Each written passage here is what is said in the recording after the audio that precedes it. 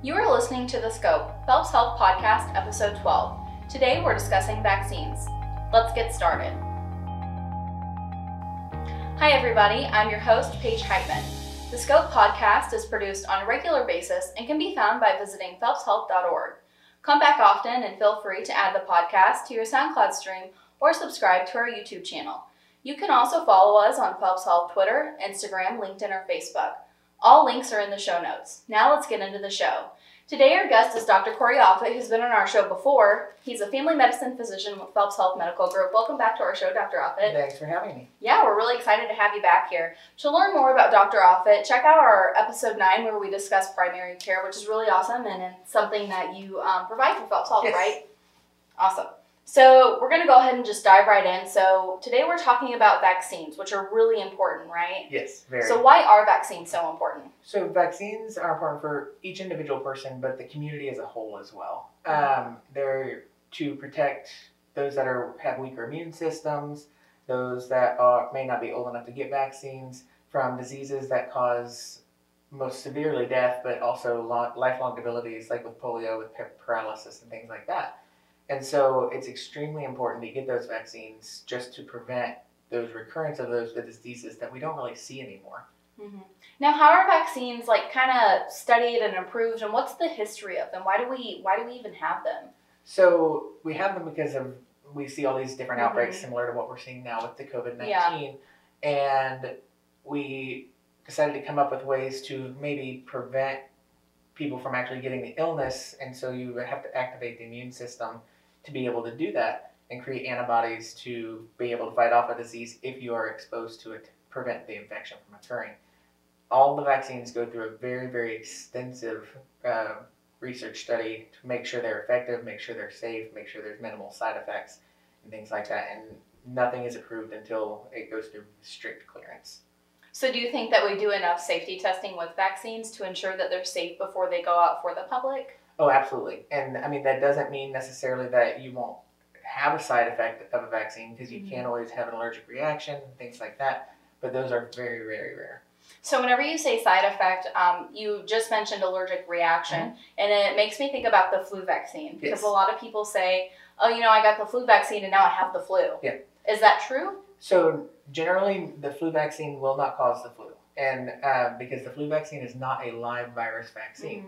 There have been forms of the vaccine in the past where it is a live virus vaccine, but generally the symptoms that people are having whenever they get the flu shot are an actual immune response that's triggering your body to create those antibodies to be able to fight off the influenza virus if you get exposed to it.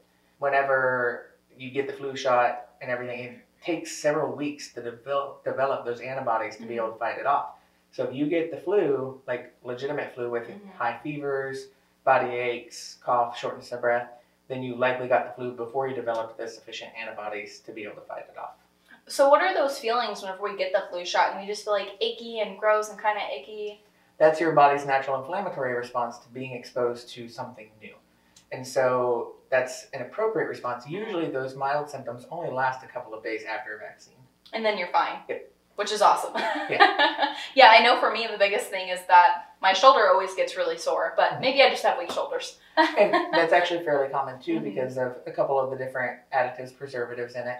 The main two that people are worried about with mercury and aluminum, if it's a multi-dose vaccine, they actually have a form of mercury in it, which is a preservative, helps kill bacteria, things like that.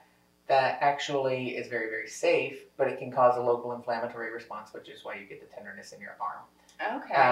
And then the aluminum aspect of it is actually an additive that boosts your immune system to allow you to respond better to the virus itself, or to the vaccine itself, to make sure you develop more of a response.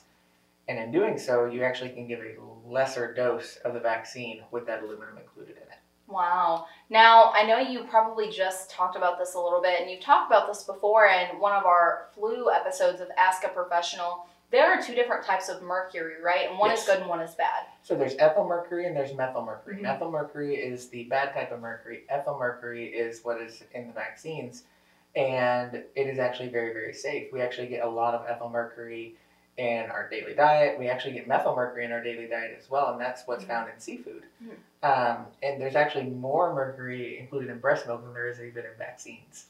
Wow. So vaccines are totally safe then, at least for mercury. Exactly. Well, vaccines are totally safe across the board. It's just there's a lot of myths and things that have been debunked over and over and over again. And there's just a lot of information out there that people are trying to get out there that isn't necessarily factual or studied. People hear mercury and they're very scared. And then if they hear that mercury's in a vaccine, they don't want anything to do with it because vaccines are already so taboo. And American Academy of Pediatrics and CDC and everything came out several years ago that they actually reduced the amount of mercury that was included in vaccines so that just to pacify people. And a lot of vaccines now have gone to single dose, and so they don't contain a lot of those additives that are only usually required for the multi-dose vials. So we know now that vaccines are very effective, but why aren't they always 100% effective? So it also depends on how somebody responds to it. Is their immune system as active as another person's immune system? They may not develop a sufficient number of antibodies, and that's why we give booster shots. And so that's why we recommend getting the tetanus boosters and things like that every so many years. As far as like the flu vaccine, the reason we had to get it yearly is because the flu virus is changing all the time. There's so many different strains of influenza. And so they look back historically to see which are the most likely strains to be occurring in the next couple of years, and that's what they go with as far as the vaccine is for the following year. And usually the vaccines cover 3 or 4 different strains per year. So you talked about an immune response to the vaccines. Is there anything that we can do as individuals or patients to help strengthen our immune systems before we even get these vaccines to maybe make them more effective, or do we just kind of get what we get? Just staying healthy in general, eating healthy, exercising, things like that will all make sure that your immune system is up to par and has all the nutrients and vitamins that it needs to be able to mount a proper immune response. Okay.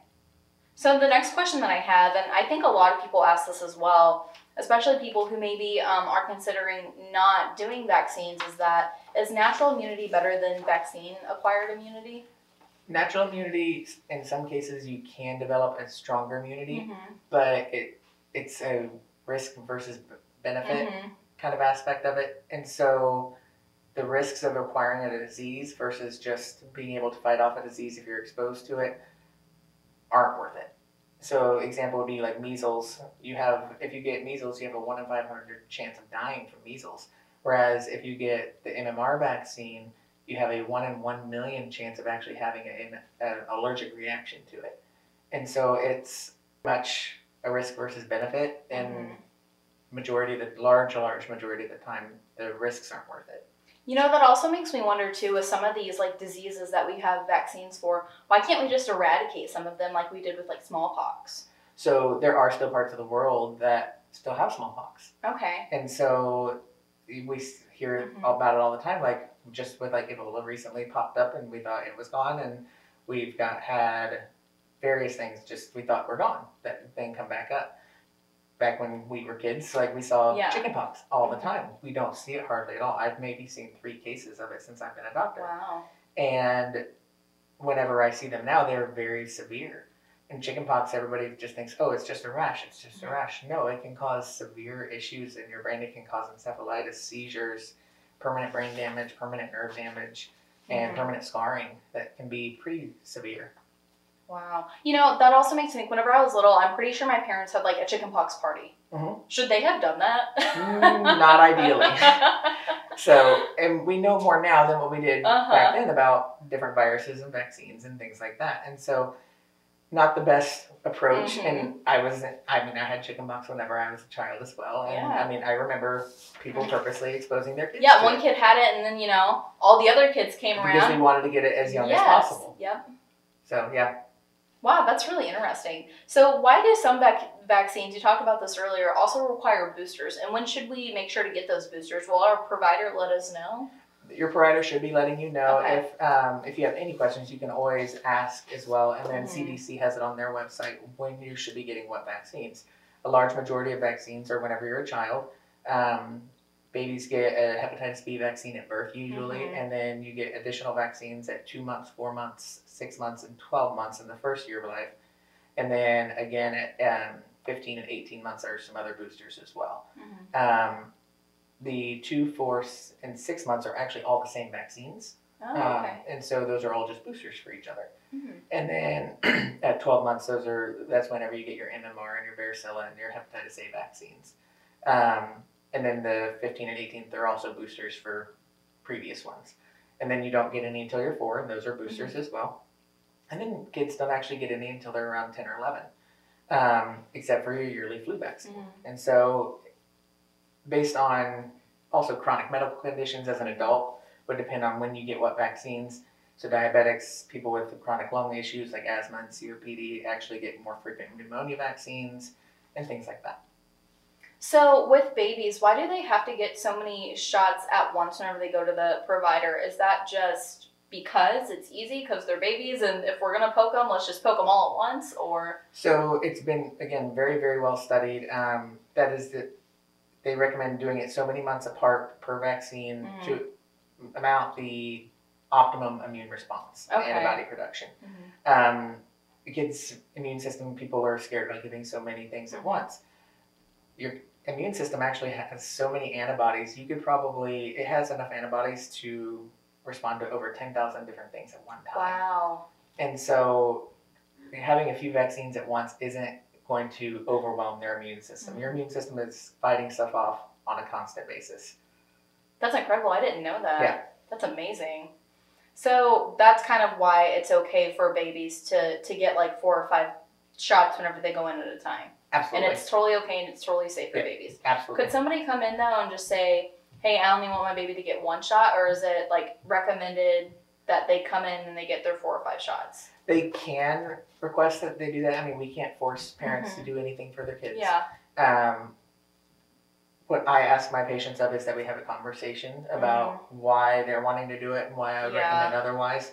And it's just one of those things where I'm happy to give information. I'm happy to explain why I'm doing. I never do anything without people knowing why I'm doing what I'm doing. And there's some providers, myself included, and I can't speak for the other Phelps pediatric providers, that in my clinic, I don't generally see unimmunized kids. And that's just because of my own personal issues with my kids at home. Like I've got preemie twins that have weakened immune systems. And so I can't risk exposing myself more than I already do and bringing something home to them. So with preemies, do they have to get additional vaccines because they're preemies? So there's no additional vaccines. There's some additional prophylactic or preventative things that you can do for RSV is the main one, which our boys did get. And so you have to do a shot a month in the first 2 months during RSV season for 5 months straight. Wow. Oh, so what a bummer for them. Yeah. But it's good for them. It was. They just don't know that. And they helped significantly. That's awesome. So if you have a baby or a small child and they're getting these vaccines, what happens if they get like a cold? Can they take antibiotics at the same time? So it depends on, so antibiotics aren't going to affect the vaccine because most of the vaccines are viral. And so antibiotics and vaccines don't really affect one another. As far as taking other medications, things like that, that is provider preference. And so you talk to your provider and see what's going on with your kiddo. And they'll determine, it could be allergies, could be another viral syndrome. Let's hold off. And they'll make that decision based on what's going on with the kiddo at the time. Now, what happens if somebody like misses their appointment for their baby or their child for their shots, because you get those at certain times, like in between certain months? Do they have to start over with those set of shots, or do they just pick up right where they left off? So generally they'll pick up where they left off depending on vaccine. There is a catch-up schedule to where we can adjust the timing and things like that to where we get, again, optimal dosing of the vaccine to where we get the best antibody response possible as well. And how can the parents help the provider keep track of their baby's vaccinations? So they should be provided a shot record the first time that they get their first vaccine, which is usually at birth. We also have state logs called Show Me Vax, where providers should be logging those in the state system to where we can actually access them from anywhere. That includes, so if you jump from one city to another, if they're in the same state, we should be able to see what vaccines you've already been given. You can actually pull them up as an adult as well. And so if you were ever given vaccines as a kid, they should be in there as I had to have it for college. I did too. And so I had somebody pull up my Show Me Vax, and I was able to say, hey, I need this and I need this. And turns out I didn't get all my shots whenever I was a kid, so I had to get one recently. Wow. So, who would have thought, right? I talked to my mother about it. you had a come to Jesus moment. I did. It was one of the boosters. Is all it was, okay. So. You're like, Mom, how could you forget my booster? And it was actually probably because they didn't have it whenever I was a child. Oh, okay. So. Wow, that's really interesting. Yeah. So if they didn't have things whenever you were a child and now we're adults, do you have to go back and get those? You don't have to, but you can. But you can elect to. In my line of work, if I've got more risk of exposures, and so I went ahead and got any vaccines I could. That's really interesting. Super cool. So why, again, is it really important that all children get vaccinated? So just to help prevent, one, spreading of the infection, because we've all heard of herd immunity, especially here lately. The more people we have in the population, it doesn't even have to be 100%, because we can't have 100% of the population vaccinated, because you have those cancer patients, you have people that vaccines can't be given to because they're allergic to something in the vaccine. And so if you protect a certain percentage of the population, in theory, the vaccine should not be able to spread between the people that are unvaccinated because of distance alone and because of potential contact alone of unvaccinated people. If you have a certain percentage of the population vaccinated against the disease, then it should prevent any spread of the disease. I think there have been outbreaks in California because a lot of people haven't been getting vaccinated. So you have outbreaks of like measles and stuff now. Yes. Because of this herd immunity, because people haven't been getting vaccinated. So a lot of things that we thought were like eradicated are starting to pop back up. And there was also something recently that's still being studied, is that the MMR vaccine might have some cross coverage for COVID. Okay. Now what is the MMR vaccine? So measles, mumps, and rubella. Okay. And because there's a similar appearance of similar structure to one of the components of the vaccine, similar to COVID, it's actually being studied that it might actually help prevent you from being infected with COVID with the MMR vaccine. Wow. Okay, so I'm going to ask you this, and you may or may not have an answer. Do you foresee us, before the year ends, having a potential vaccine for COVID-19? Before the year ends? Or options? Not likely. Not likely? Because of the strenuous process it has to go through to be able to show that it's effective, it's safe, and things like that. Yes, the FDA and CDC have put a rush on it. They've gotten rid of some of the exemptions and stuff like that that people have to go through to be able to get approved to study it. But I don't foresee it being by the end of the year. So do you think because they've loosened those exemptions and some of those regulations, it's still going to be very safe though, right? It should be, yes. And it'll continue to be studied and altered if needed as well. Similar to medications we have now. I mean, we've seen so many recalls and things like that recently in medications.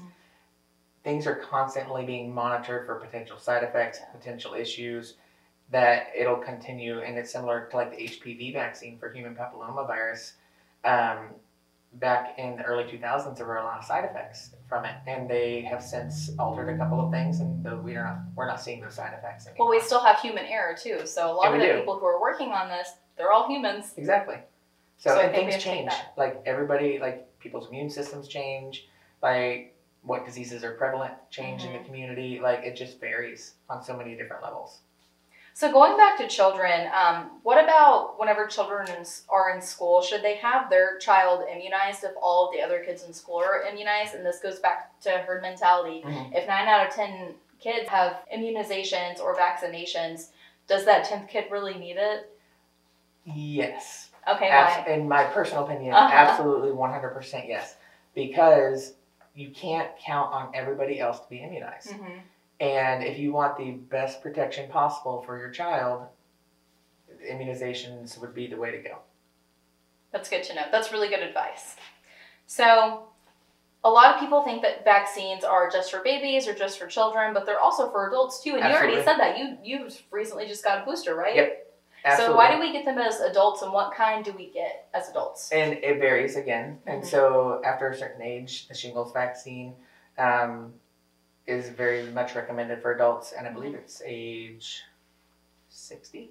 Is shingles from smallpox? So shingles is a reactivation of the varicella virus, so the one that causes chickenpox. Okay. And so if you've been infected with chickenpox, you likely have the virus housing out in the nerve roots in your body, and it can be reactivated at any particular time, and then actually shows up in one nerve distribution on your body, usually on one side, and it is extremely painful. If you get into one particular nerve distribution around your eye, you can actually end up with blindness. Wow. And then permanent nerve damage and permanent pain in that same distribution wherever it's at. And it's extremely contagious as well whenever you have the rash. Is it more contagious than chickenpox, would you say? It's a different kind of contagious because you have to come in direct contact with it. Oh, like touch somebody or like actually touch it? Yes, but if that person touches their rash and then touches something else, then that's still direct contact. Wow. And so it's a little bit different distribution. Where can adults go to get vaccinated? Do they just go to their primary care provider, or where do they go? So they can talk to the health department, they can talk to their primary care provider, and again, it depends on what vaccines you're needing. Definitely recommend yearly flu vaccine, shingles vaccine at the proper age, pneumonia vaccines after a certain age, and certain health conditions. But healthcare providers have access to all the recommendations. They can look at the CDC's website as well. It has recommendations based on age as well for adults and kids. So they have lots of resources. Oh, absolutely. So there's kind of no reason that people, if they want to get vaccinated, there's no reason that they shouldn't be able to. Absolutely. So how long does immunity last after somebody gets a vaccine? Depends on the vaccine. And that's so like why the flu. That's again why we recommend boosters and things like that. So tetanus shots, pertussis vaccines, things like that. Pregnant women, we recommend getting the pertussis vaccine every single pregnancy. If they got pregnant within a year, they still get it the next pregnancy. But in general population, most of your childhood vaccines, you don't get boosters as an adult because your immunity is developed enough. And you can always test to see if you're still immune to things. And so healthcare professionals, whenever we get hired on in the hospital, we make sure they do testing and make sure we're immune to varicella, we're immune to hepatitis B and things like that. What does that testing look like? So it's just a blood test, and they check to see if your antibody levels are elevated enough. Okay, so can somebody else just come in and request that, like a patient? Absolutely. That's awesome. That's really good to know. So what happens if I step on a nail outside and it's like a really rusty nail? Would I need a booster or some type of vaccine for that? So your tetanus booster, if you've not had one in the last 5 to 10 years. Then you would need one? Generally, I tell patients 5 years. If they've not had one, I have them update their tetanus booster. So for everybody who's listening or watching, if you haven't had a tetanus booster and you've stepped on anything rusty. I've actually seen tetanus once in residency, and it's not something I would ever want to experience myself. Your muscles spasm so hard it can actually cause your bones to fracture. Wow. Like it breaks your bones? Yeah, that doesn't sound fun. So what about for rabies or other animals? Can you get vaccines for that ahead of time, or is it? So generally no, not for the rabies vaccines and things like that. Usually if you get a potential exposure, they'll go ahead and start the rabies series. One, because it's a very, very expensive and it's very painful, right? And it can be very painful. Generally it's the inflammatory response. It depends on the person. Some people have a bit impressive inflammatory response and get more sore than others. So. But that's something that it's more of you get it whenever, because rabies is such a slowly activating infection that you can actually start the vaccine series whenever you get the exposure. Why is there a vaccine series with rabies? Again, to mount the immune response. Oh, okay. Makes sense. So if somebody's traveling abroad or traveling throughout the United States, which you've recently done, that's why you're wearing masks, do you need to get extra vaccinations? So it depends on where you're going. There's different diseases in certain areas of the world. Whenever my wife and I went on our honeymoon to Fiji, we actually had to get typhoid vaccines. And so it depends on where you're going, and you can talk to your healthcare provider and see what vaccines would be required. And CDC also has that recommendation. Which, again, I'm going back to our episode 9. It's so important to have a relationship with a primary care provider so that they can help you make those decisions whenever you're traveling. And a lot of insurances, actually all insurances, will cover those vaccines. Wow. Vaccines are generally 100% covered by your insurance. And then for kids, Medicaid covers 100% of vaccines, even travel vaccines. If you're traveling, they generally will cover them. That's fantastic. So everybody go back, watch episode 9, get in touch with the primary care provider if you don't have one. So we're kind of nearing the end of the show, but I want to give you an opportunity, Dr. Offit, to talk about anything that maybe you want to speak to our listeners or anybody watching our show regarding vaccines. Do your research. Don't depend on social media. Social media is by far filled with more negative, more falsified information than there is positive. You do use reliable sources. Centers for Disease Control with the CDC's website. If you're concerned about pediatric vaccines, many of the pediatric hospitals have the vaccine information on their website.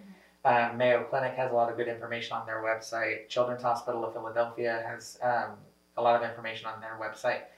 Cincinnati Children's Hospital, all these big reputable children's hospitals are very good resources for looking up information on vaccines.